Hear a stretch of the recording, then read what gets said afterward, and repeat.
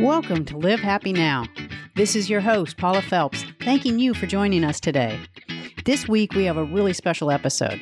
We're talking with Dawson Church, whose groundbreaking book, The Genie in Your Genes, explained the link between emotions and genetics. In his new book, Mind to Matter, Dawson looks at the science of achieving peak mental states and shows the scientific research behind how the energy around us shapes our physical health and what we can do to change our state for a happier and healthier life.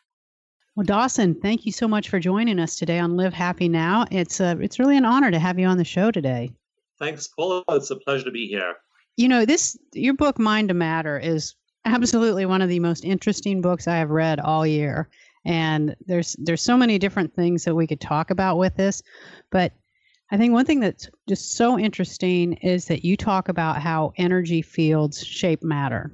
And to start this conversation, I wondered if you could give us an example of what that means and how that works in our everyday lives. Energy fields are invisible, and so it's tempting as we go about our daily lives to discount them and not understand or appreciate the extent to which they're affecting us and affecting matter. But just the way a fish is in water and unaware of the water, and yet without the water, there's no fish, in the same way, energy fields permeate and influence every single part of our lives. And just for instance, one example from the end of my book, Mind to Matter, is the Earth's geomagnetic field. And so the Earth is a huge magnet, has a north and south pole, which you measure with a compass. And so this big giant magnet we live on has its own field around it, just the way a bar magnet you may have seen in school that organizes iron filings in a pattern around it. It's organizing environments all around it all the time. So one of the ways this has shown up in science recently, for example, is that now that we have Google Earth and we can have these satellites and images from very high up in the sky and looking down on Earth, researchers have noticed that herds of cows tend to orient themselves with their heads toward magnetic north. We didn't know that 10 years ago. We now see that.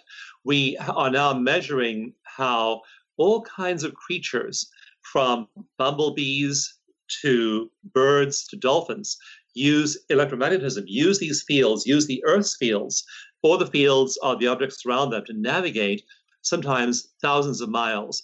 And so these fields are all around us, shaping and affecting us every day. The biggest, strongest field of a human body is the heart's field. And it's so strong, it's literally organizing matter 3 yards or 3 meters away from your body. And so this book is all about starting to notice those fields, notice the way we shape those fields, and then using those fields consciously rather than accidentally for creation. And how do we use those? How do we even, one, become more aware of what that energy field is around us? Because it sounds so much like science fiction. I know it's science, but when you start talking about this to someone, it sounds like something we would see in a movie. How do we identify what that energy field is around us and begin to use that? One of the most dramatic examples for me is all the stories of healing in the book. And so the book is, of course, a science book, popular science book. It explains things very clearly to people on what the science is, but it's much more. It has around 100 stories of people who apply these principles in their lives. And I'll give you an example of somebody who changed their field. She's writing a book about this, and I actually wrote the foreword to her book, so I'm really acquainted with the details of her story. So last March of last year, she was diagnosed with metastasized breast cancer. She had a large lump in her right breast. Cancerous tissue was about 5 centimeters around, about 2 inches big. So it was a big mass in her right breast, showed up on a routine mammogram screening. And the cancer had metastasized to her lymph nodes under her right arm. And also thermography scans found other traces of cancer in her body. One scan found that there were 3 spots on her right lung as well. So it looked now as though the cancer had left the primary site, the primary tumor in her right breast, had moved to the lymph nodes. And lymph nodes carry lymphatic fluid, which is very clear. So on a scan, they should look like hollow little balloons. And instead, hers were all filled up and swollen with increased blood supply. All of these are signs of cancer. And initially, she was panicked. She also went and got a gene test and emailed me and said, Dawson, I've had this gene test, and it's shown that I've 8 defective genes, all of which predispose me to breast cancer.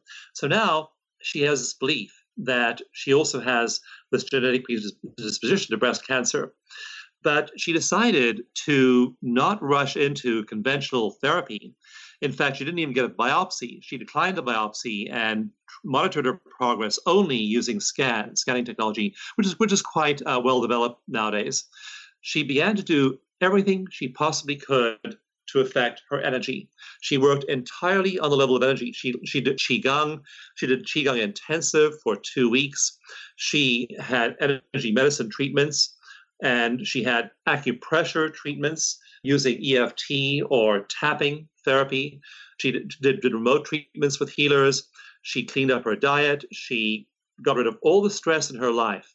And now again, this is March, she got the diagnosis. By May, her lymph nodes were clear.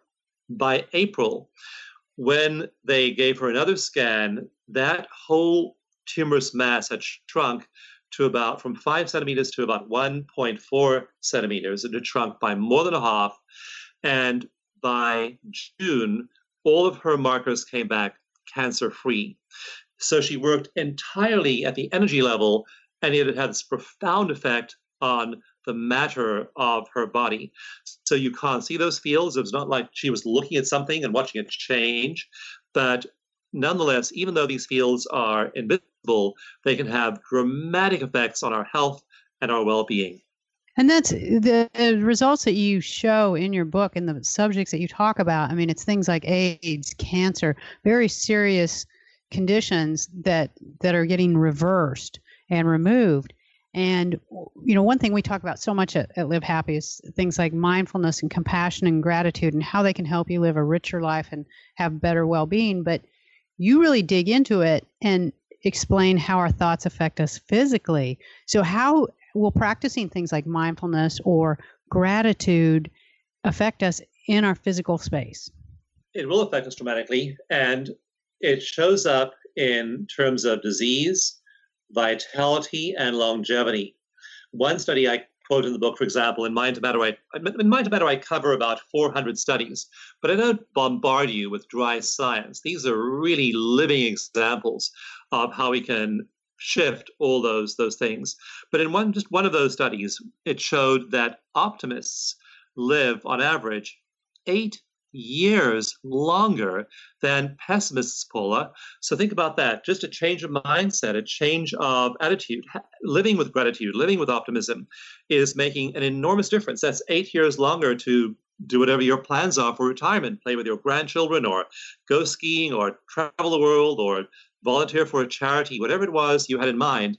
Suddenly you now have 8 years more to do it, and those 8 years tend to be much healthier than pessimists. So that's the dramatic example of how just a mindset, just an attitude change is affecting our health and longevity. And again, there are many other examples in the book, but that's just one of those studies.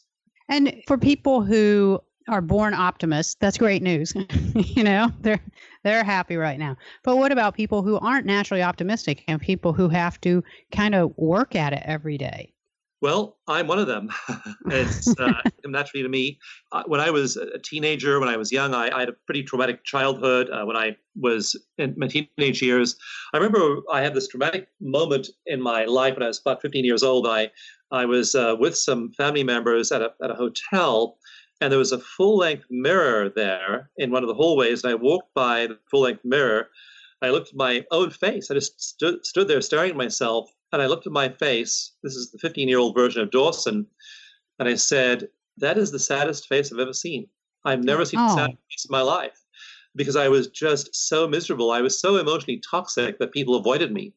And when I think back to how I was back then, if I'd been the me I am now, I would have avoided me. So I was not a naturally happy person, and it took me a long time to even start to have something like a remotely happy life. I used to watch happy people because I knew a few of them, and I thought, they're just faking it. They don't really feel that way. No one actually feel good about being here on this planet. It's impossible. I thought they were just like pretending.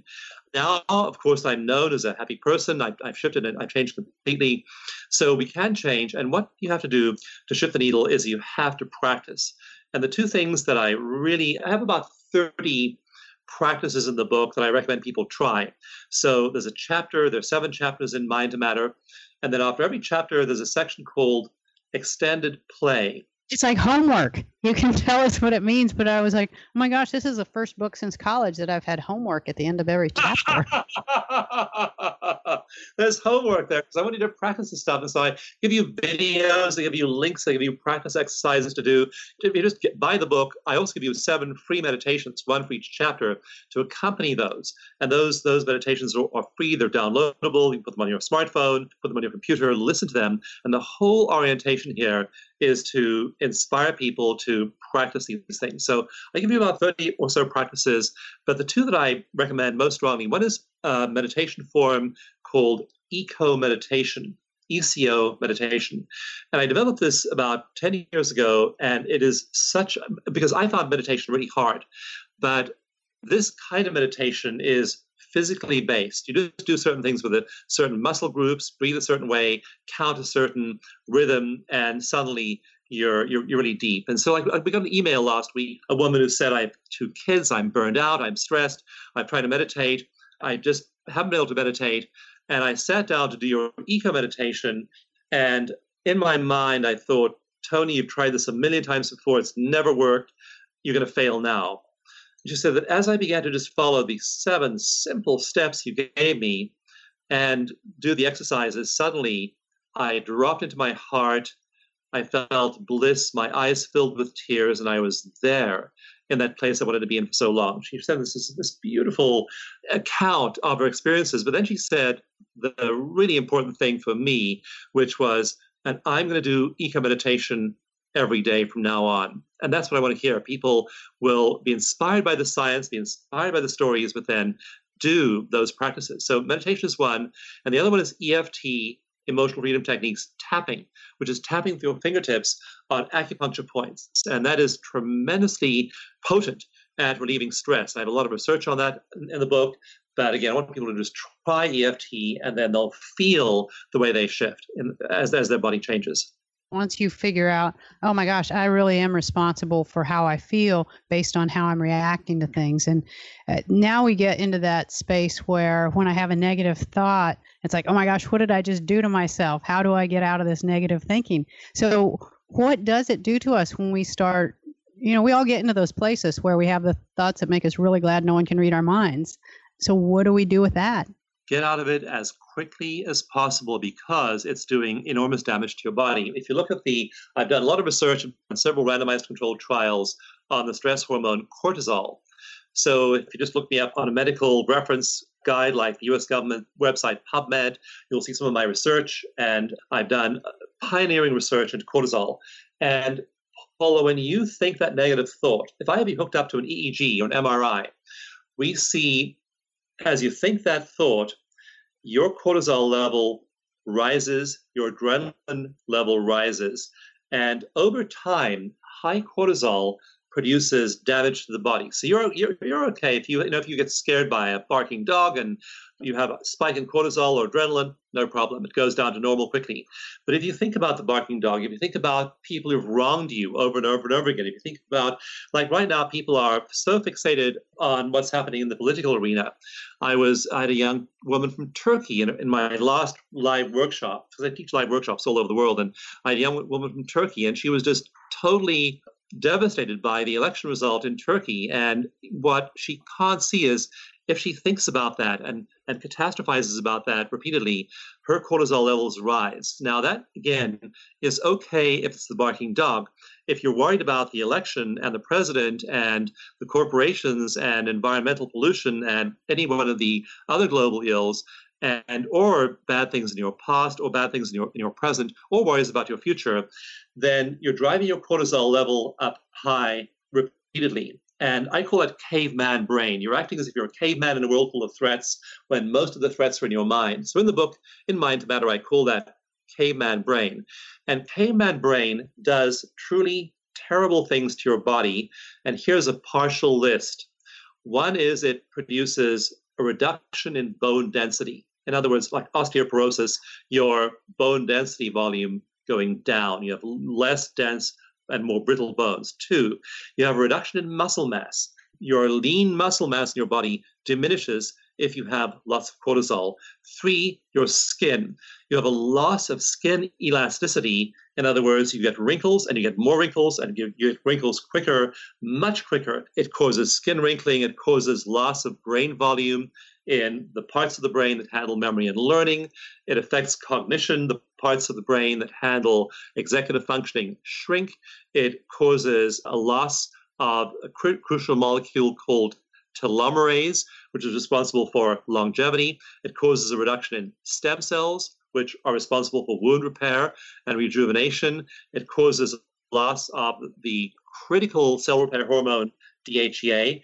And that's giving you like 8 things there. There are like 80 bad things that happen. And those are all not, like, none of those are things you're going to say, that's the one I want. Not a single one. No. All of that produced by negative thinking. Well, and so what's going on with us right now? Because it seems like every interview I'm doing right now, this kind of comes up because we're at a heightened stress response where there's a lot of negativity coming at us and we're absorbing it. So knowing what it's doing to us, and then also knowing that changing our energy can change our state, what is it that we're supposed to do with everything that's going on around us right now? It's like a channel you tune into. And when I pick a music station to listen to, I'll pick something like light Hawaiian music or soft guitar music or inspiring piano music, something like that. I read The Economist magazine, news magazine, once a week. It takes me about 2 hours to do that. I'm then totally caught up on all the important stuff going on in the world.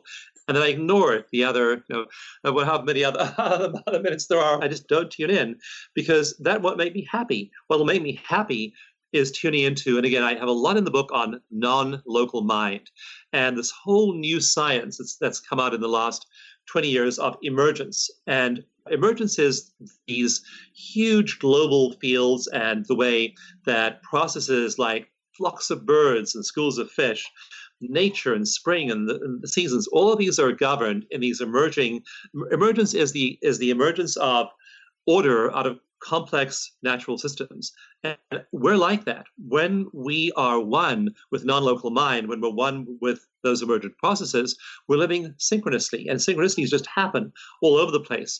When I began writing the book, Mind to Matter, I thought the chapter on synchronicity would be really short and just have stories. But now it's a long chapter with tons of science because there is so much science showing that if you ally yourself with those emergent cycles, you live a synchronous life. So what you want to do is not addict yourself to the news, to negative inputs, negative movies, negative music, negative people. If you have negative people in your life, honestly, it's worth just letting go of them, even if they're your best friend. Don't hang out with people who bring you down.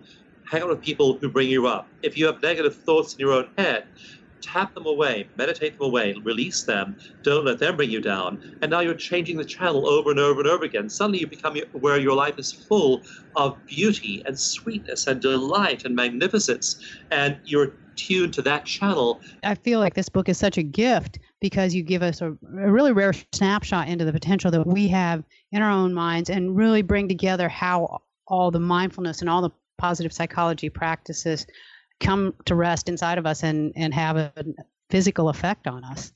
They do, absolutely. And you can feel that effect. And I talk a lot in the book about brainwave entrainment and about EEGs and what brainwaves do and what brainwaves are.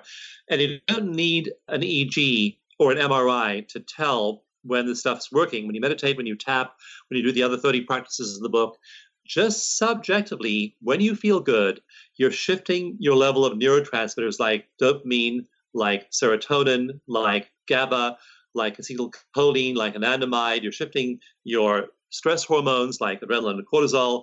You're turning on beneficial hormones like DHEA. And that feel-good feeling you get when you do what that lady Tony did with her 2 kids who was burned out, who sat down and then suddenly she was in bliss with tears coming out of her eyes. When you do that feel-good feeling means your neurotransmitters are in balance. You're making telomeres, you're making stem cells, you're having balanced brain waves. All of these wonderful things are happening in your body, and that subjective feeling of well-being is your personal EEG, MRI, gene chip. All those things are, you can't measure them, but they're all happening inside of you when you acquire these states. That was Dawson Church giving us plenty to think about today. Be sure to visit us at livehappynow.com to get a free download of the first chapter of Dawson's latest book, Mind to Matter. And if you like what you've heard here today and want to hear more, please go to Apple Podcast or wherever you get your favorite podcast, search for Live Happy Now and subscribe today so you will never miss an episode. That is all we have time for today, so please join us back here again next week. And until then, this is Paula Phelps reminding you to make every day a happy one.